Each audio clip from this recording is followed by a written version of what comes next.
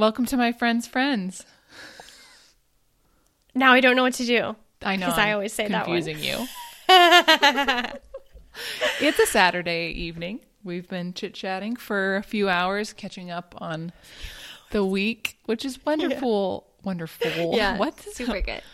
It feels like a few hours. I guess it was only an hour and a half. Yeah. The time just flew by, though. I know, but I was so much looking forward to just chatting with you after this crazy week that I had. So, and now I'm looking forward to podcasting with you. I know. It's so good. I've been looking forward to it. And I'm so excited about this chat that we're going to have about our book chapter that we read.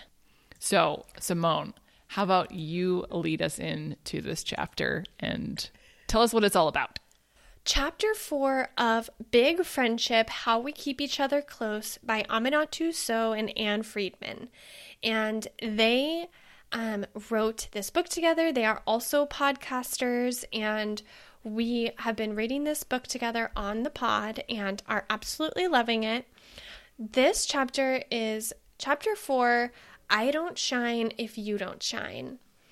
And I personally thought that this chapter was so perfect for you, Paris, because a lot of the themes in this chapter are centered around work, friendship, career success, and what they call shine theory. And we're going to get into what they define as shine theory while we get into the chapter. And that, I just have to start off because I haven't told you this yet, is such a wonderful compliment. So thank you, because that makes me feel like if you read this chapter and thought about me, that makes me feel like I'm doing something right. So thank you for that compliment. You're so welcome. And I think that's really clear also from the friends that you've brought on the podcast, that you clearly have strong, positive work relationships. So we'll get into that more. But let's jump in.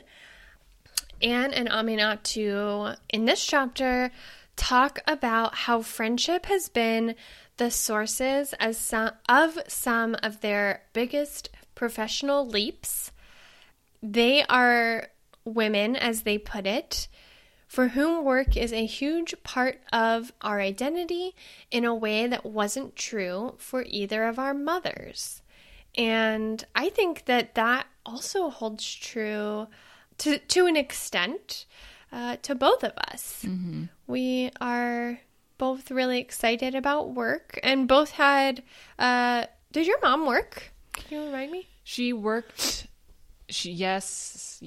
She worked, and then she quit her job at Wang Industries in computers. She quit her job at Wang when she was pregnant with me, and then she did work, but she worked self-employed as a Mary Kay consultant for the duration of my life. Yeah. My parents did Amway. Okay. In a very chill, very cool, as far as you can do with multi-level marketing, and Amway specifically is a bad rap for people and how they conduct themselves. But I will just say my parents have also done that as well, and that was part of our childhood as well.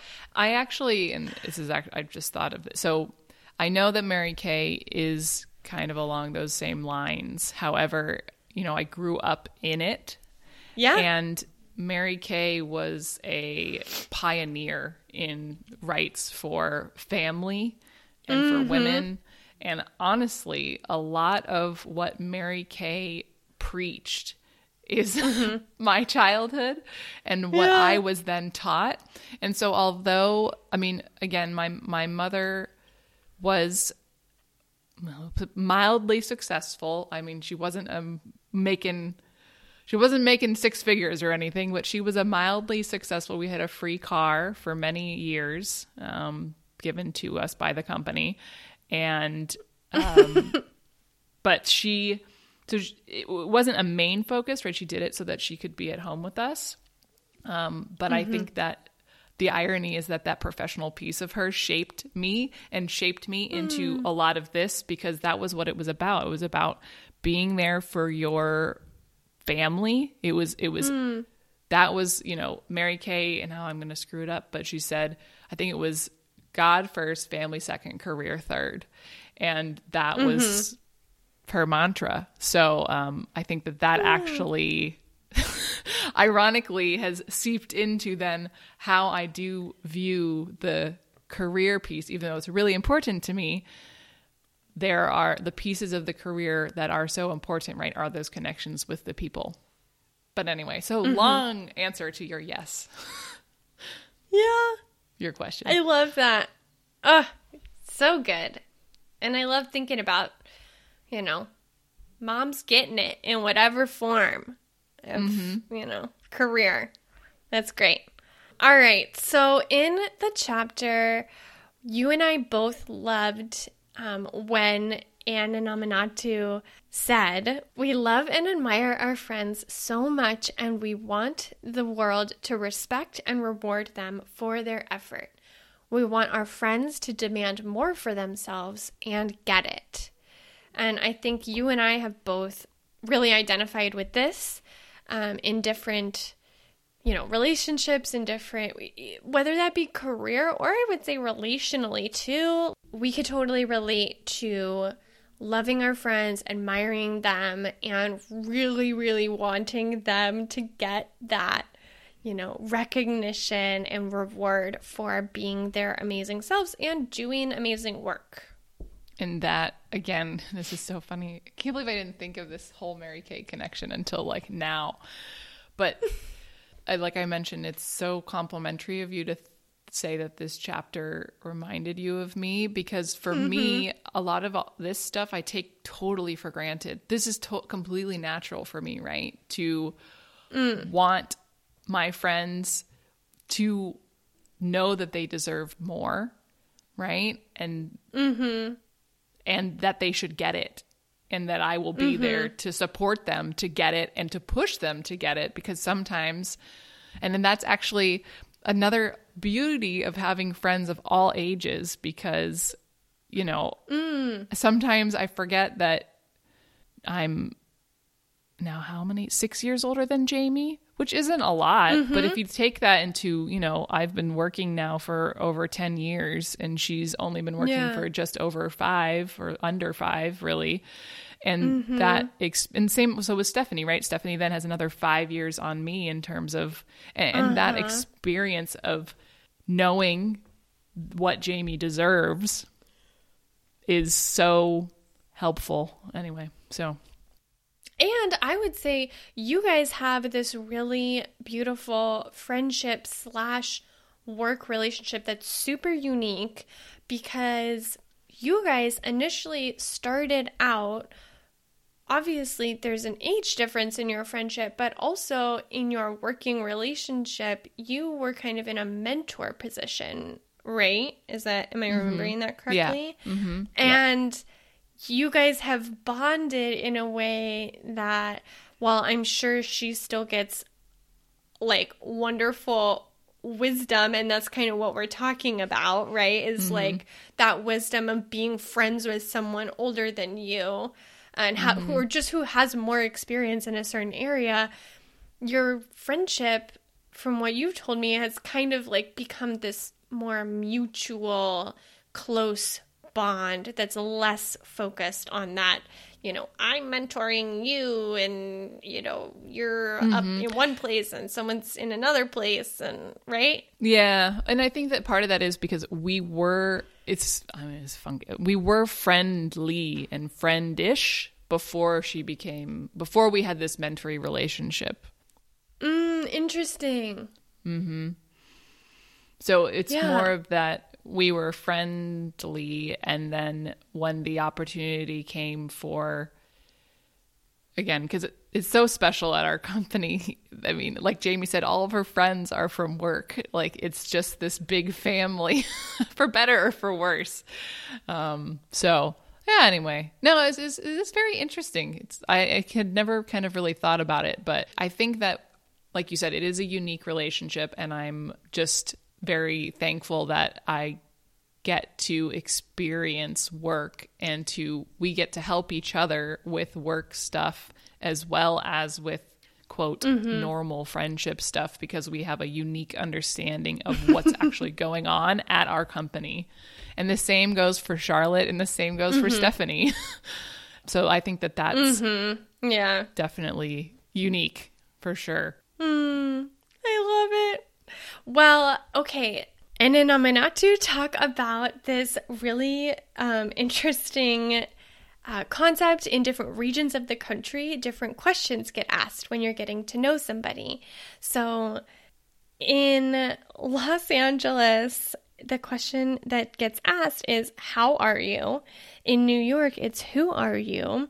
And in DC, it's definitely, what do you do? And my thought was that, what do you do is also a very American question that Americans tend to ask of each other in general when you're getting to know somebody. And that when we as expats have moved abroad, we have realized that that question is not what the rest of the world often asks when they're getting to know somebody. And so I was wondering about your experience with that question, and if you have any perspectives on maybe what question. Well, just the really quick, so in Germany, you don't ask what you do because that's small talk, and Germans as a stereotype don't do small talk. And so asking that is like, what do you, it's just kind of like, what's the weather like? However, they do ask, how are you? And unlike in Los Angeles, and this is again a stereotypical complaint of Germans on Americans, is that you ask, how are you? And don't expect an answer. And, I have always been so honest with when people ask me how I am, I tell them exactly how I am. And it's so funny in England when they're like, oh, you're actually telling me how you are. So in Germany, it's the same. They expect you to give an answer with details. Like I said, unlike in Los Angeles, whereas when I worked at a Coffee Bean, they'd say, hi, how are you? Can I have a large coffee? And I would answer them, and then I would take their order as like a point of I don't know, stubbornness. I am good, thank you. How are you? Oh, a coffee? Yeah. So, what was your experience in Italy? So, in Italy, they ask how you are. They do not expect a full response, as far as we experienced. I also would try to answer in depth with how I was and what was going on, and in my very broken, baby Italian. This would often be in church. I have a very distinct memory of being asked many times, like, how I was, and me trying to give an answer and their eyes just glazing over and being like, okay, she's trying to figure out how to tell me how she is, and I don't really care, or I don't really want to answer, and that was tough for us. So it added layers upon layers of like rejection to me because it was like, oh, you don't really care, and my Italian's not good enough to like really say, I don't know. So that was our experience in Italy. But I actually thought it was really refreshing that they didn't ask, what do you do, so much? Because when I got to Italy, I had 8 months of not having a job and just job hunting, which is soul crushing. If anybody is job hunting, I love you and I'm sorry because it is just endless rejection until you find that good fit. But they didn't ask what we did for a living, because honestly, it's kind of sad, but they just don't have very many opportunities there. The economy sucks. There's not a lot of jobs. So they don't really ask what you do very much for work. And they often, when you're getting to know them, talk about other things like their hobbies, their family, where they live. That's very cool. It's very cool, and I really appreciated it, especially in a time where I was having to wrestle with my identity not being in work, or whatever. I'm a student, this is my occupation. They're just not as concerned about it, and I think it's really beautiful and gives a lot more space for being a full human. I like that too. This next part of the book that we wanted to talk about was this mantra that Anne and Aminatou have as friends. And they say to each other when they're going through these intense career shifts, fake it till you make it. And I have had a mantra with a friend in the past when we were going through a hard time or hard times simultaneously. And it was moment by moment. We were really trying to just center ourselves, focus on, one moment at a time, not get overwhelmed or despair or anything. And that was a really bonding thing for us. Yeah. And so I was just curious if you'd ever had an experience like that of a mantra that you shared with somebody else. Yes, I definitely had this, and it pops in. It was used a lot more frequently a couple of years ago, but it does pop in every once in a while, and it is chill the F down. And ironically, sometimes we change it to chill the F up. That's the case where you can make a big deal out of it. Okay, yes. And chill the F down. More pumped. Get more pumped about it. Yeah. But yeah, chill the F down. It was a similar, it was more, maybe unlike what you were saying with hard times and kind of going through that. It was more of just reminding ourselves that it's okay to be excited about things. And that's acceptable and totally wonderful, but also, it's equally as acceptable to take a little bit of a chill pill every once in a while and not put so much on what's happening at that time. Because in the end, it would be great if it worked out. It would be great if these things happened, but, we still have each other if it doesn't work out. Yeah. So... Now, chill the F down. That's a good one. Oh, that's great. And did you guys text it to each other or anything? Oh, yeah. And sometimes I would just look at her and go, I would mouth chill the F down. You would mouth. Just chill the F down. And she knew just by the shape of your mouth. Yeah. Chill the F down. So, yeah. That's great. Mm-hmm. So the chapter title. We finally get into what the chapter title is all about with kind of this laid out explanation of where this developed into. And so what Aminatou and Anne came up with was something called shine theory. And it's, again, what they were doing without realizing it and then kind of put some words around it. So shine theory is an investment over the long term in helping a friend be their best. It's a conscious decision to bring our full selves to our relationships and not let insecurity or envy ravage them. It's a practice of cultivating a spirit of genuine happiness and excitement when our friends are doing well and being there for them when they aren't. And so I underlined this, right? One, because of what we were talking about on our last chapter 3 episode about bringing your full self to the relationship and being vulnerable.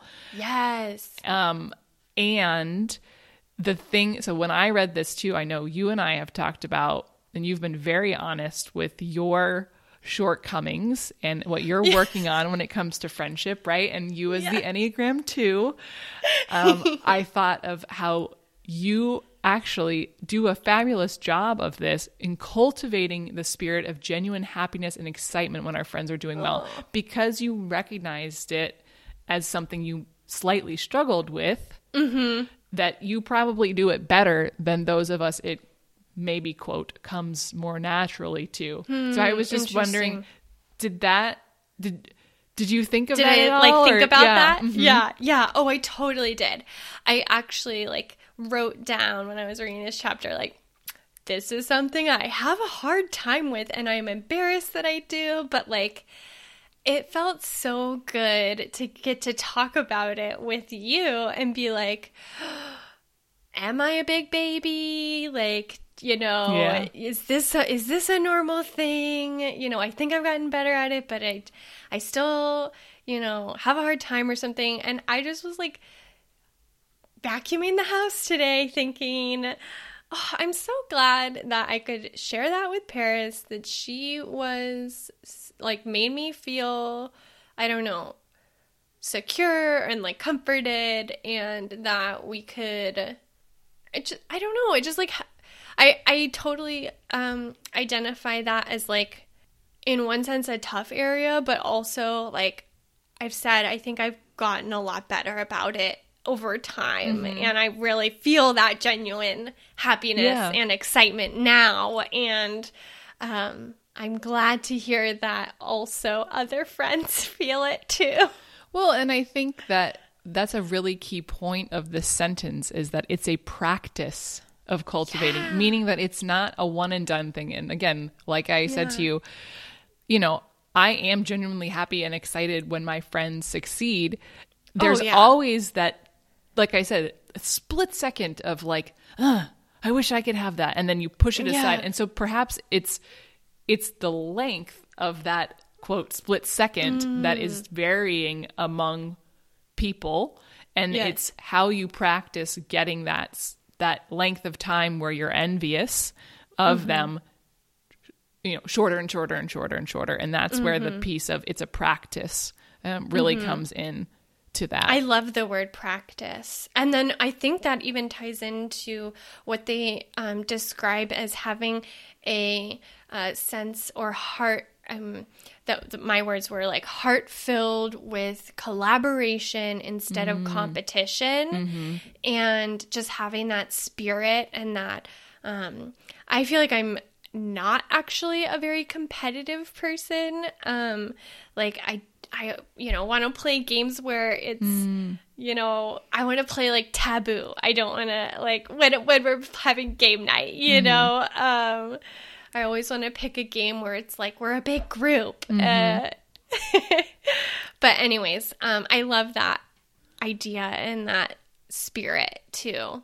I also like these collaborative games, right? Yeah, where you have to do things together to win. There's actually a really, again, I don't know, I've played it here in Germany, so I'm going to call it a German game. It's called The Game.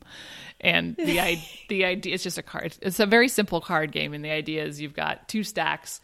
One of them you have to put numbers from 1 to 100, and the other one you have to put 100 to 1.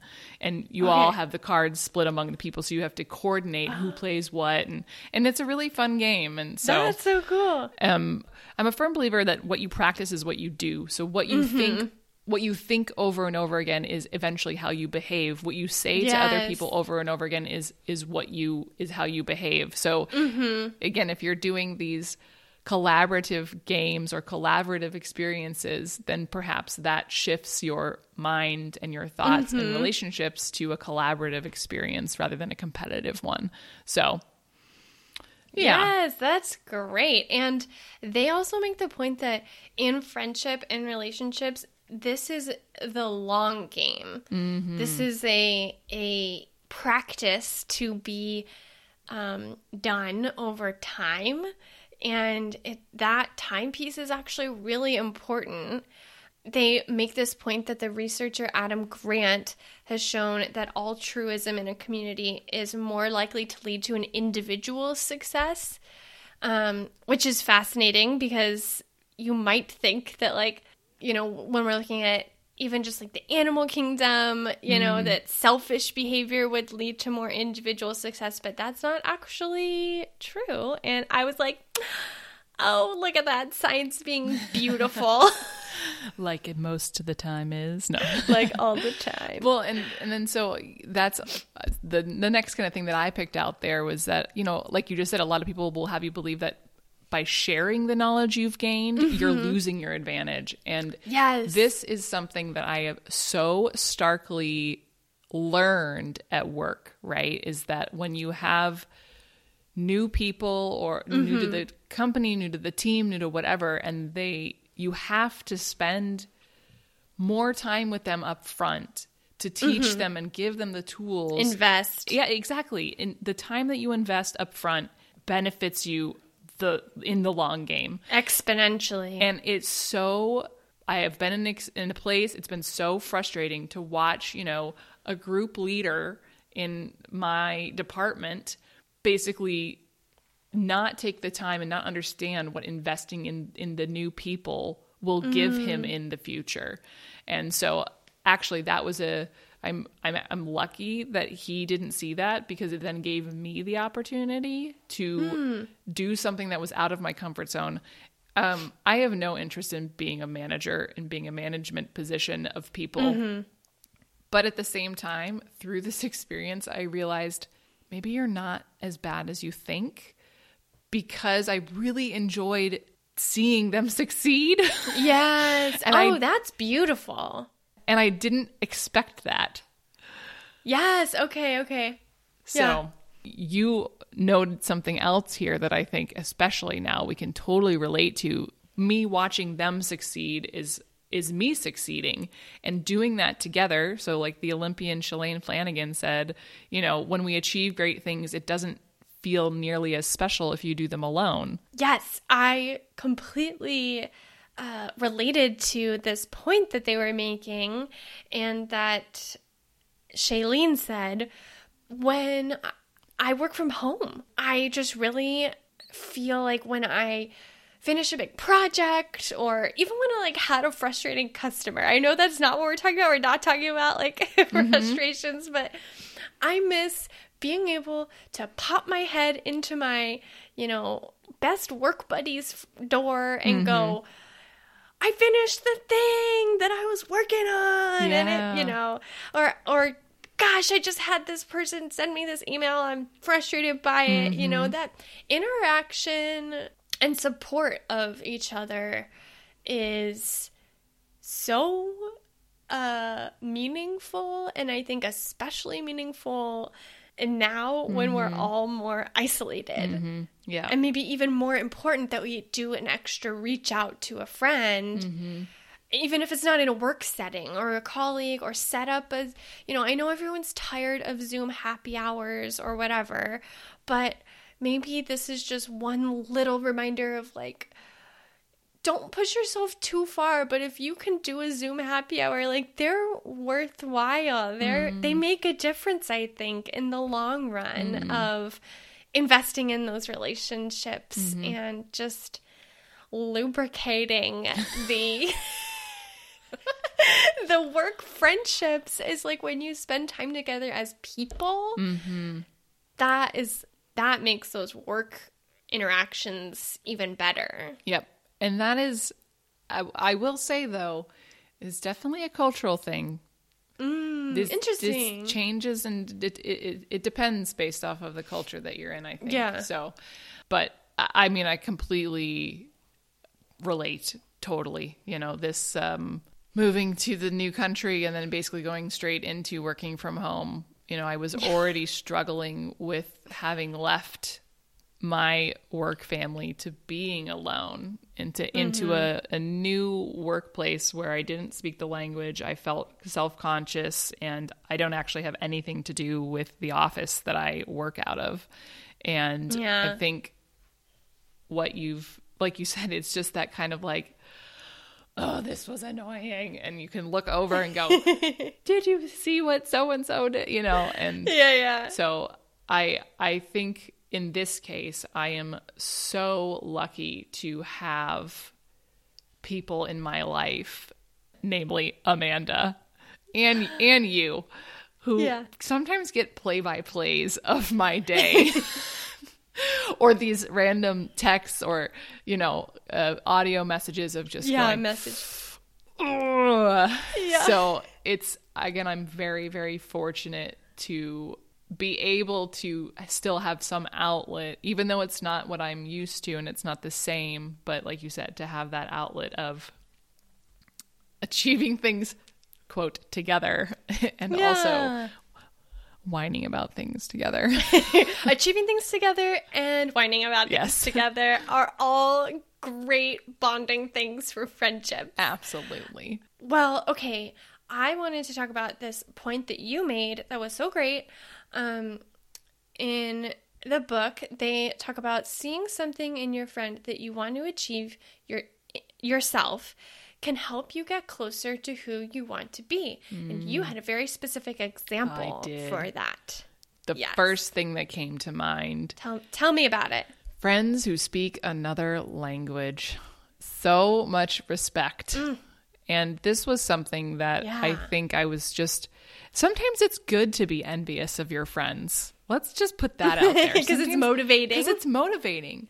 It never really occurred to me, right, the kind of second language thing, really, until I started dating Adik. And then, you know, when I moved to England and I had a lot more friends who spoke English as a second language, you know, and just hearing their experiences of, you know, having learned English in their home country and then having arrived in England and you just have to speak English, you know, unlike here in Germany where if I don't speak German, the likelihood is I can probably get by with English. Okay. Even if people only know a little bit, you know, it's not like people in England study Polish or Bangladeshi as a, you know, a language you might experience in school. No, right? It's going to be German, French, Spanish, right? Yeah. So they came to England and they had to speak English. And that really just, one, impresses me. Two, it's so motivating to go, okay, they did it, you can do it too, right? And, you know, that was part of the reason that I wanted to live in Germany, because I want to learn German. And I knew, of course you can learn another language in a country that doesn't speak that language, but it's so much, it's so much easier when it's your everyday life. So yeah, I am seeing something in your friend, and you know, I think you and Andre, right? So a lot of my friends have English as a second language. It's almost rarer. It's almost more rare that my English speaking friends have another second language. And so let's just use Andre for an example. His level of fluency with Italian is so inspiring and motivating for me. I'm like, okay, he did it, I can do it too. And so much respect to you two for going and living in another language. Where he is like fluent to the point that Italians ask him where he is from in Italy. Like that's just, and so, you know, I am so envious and jealous of that I'm like, I can do it, you know, like so I think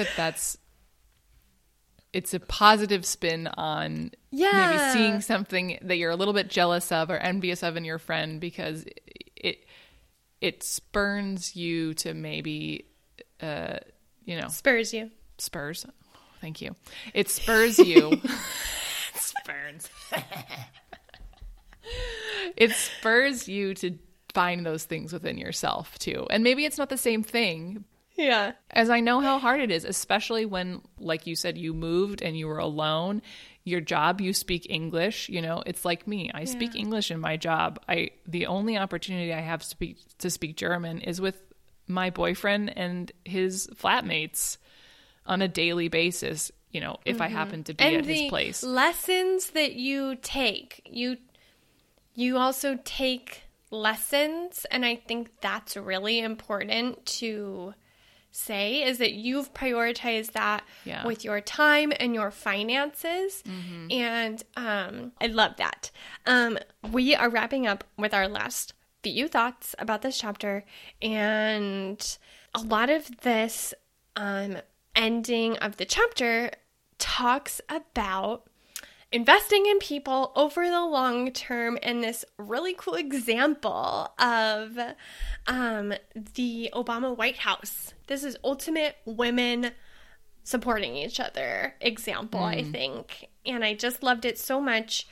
And they talk about how in the Obama White House, women at meetings, if a woman would suggest an idea, another woman would intentionally reiterate that idea and say the name of the woman who originally made that comment or whatever.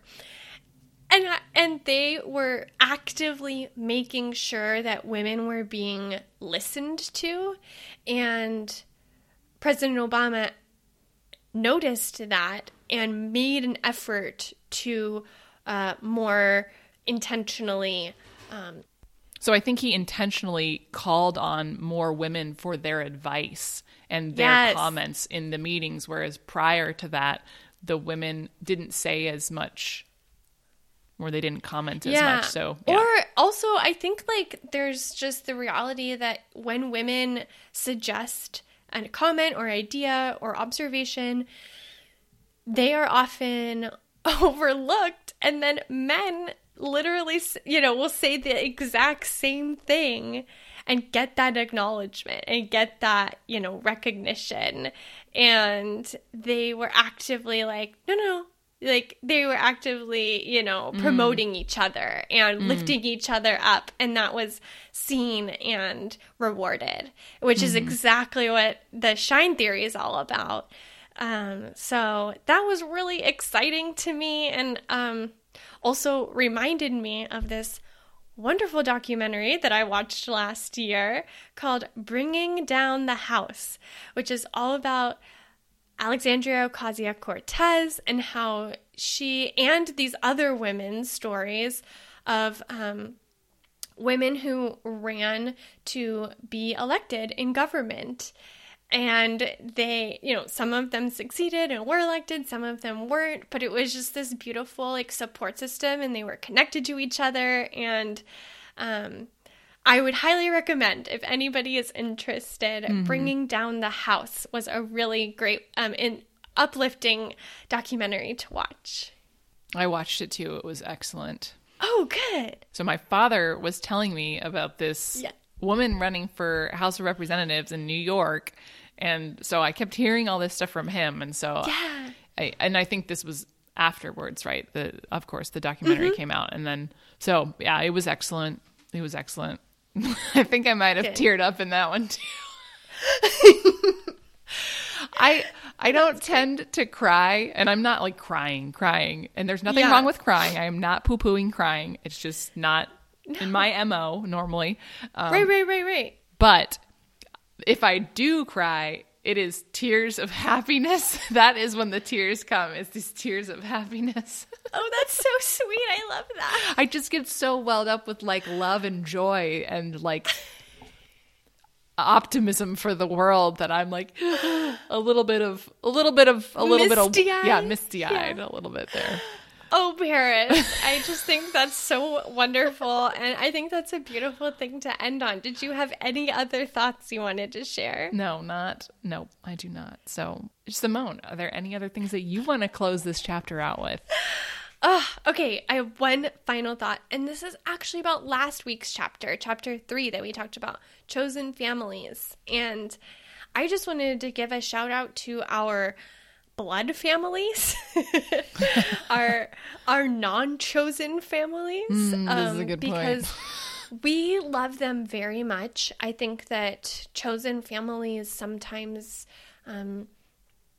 that phrase can sometimes imply that like there is brokenness, or that you are choosing these deep friendships over your familial relationships. Totally not true. Yeah. And I think that in this chapter, that's not the case. Sometimes that is the case.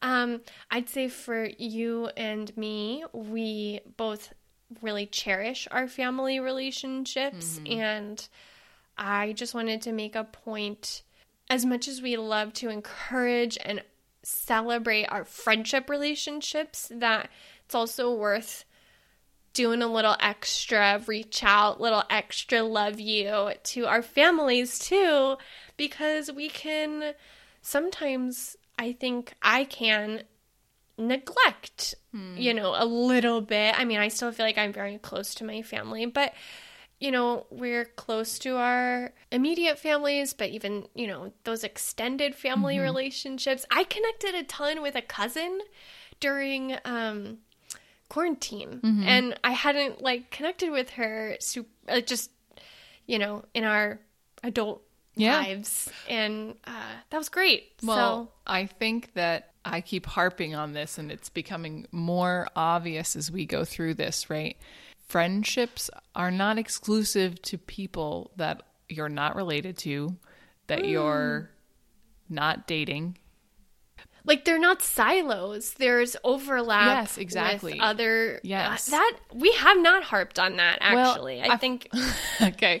So, yeah, my right, and I think that this is.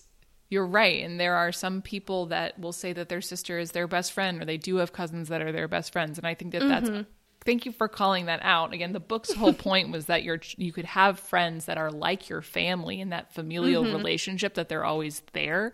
And then those become your chosen family. But I think it's also it is really important to remember that your family can also be your friend, your boyfriend, your girlfriend, your friend, your partner. They can also be your friend, right? You don't have to have our favorite term, mutually exclusive, just a romantic relationship.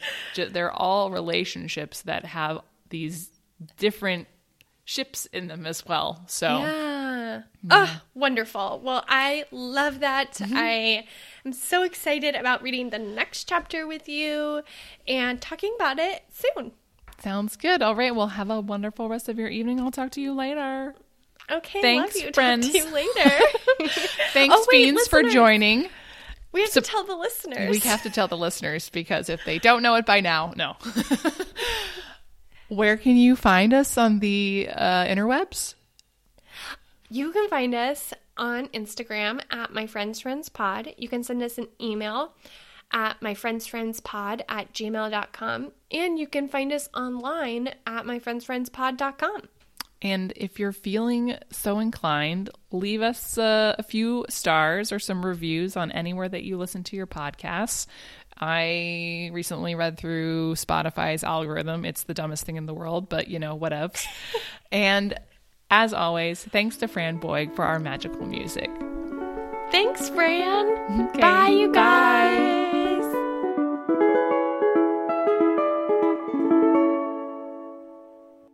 There's no podcast limits here.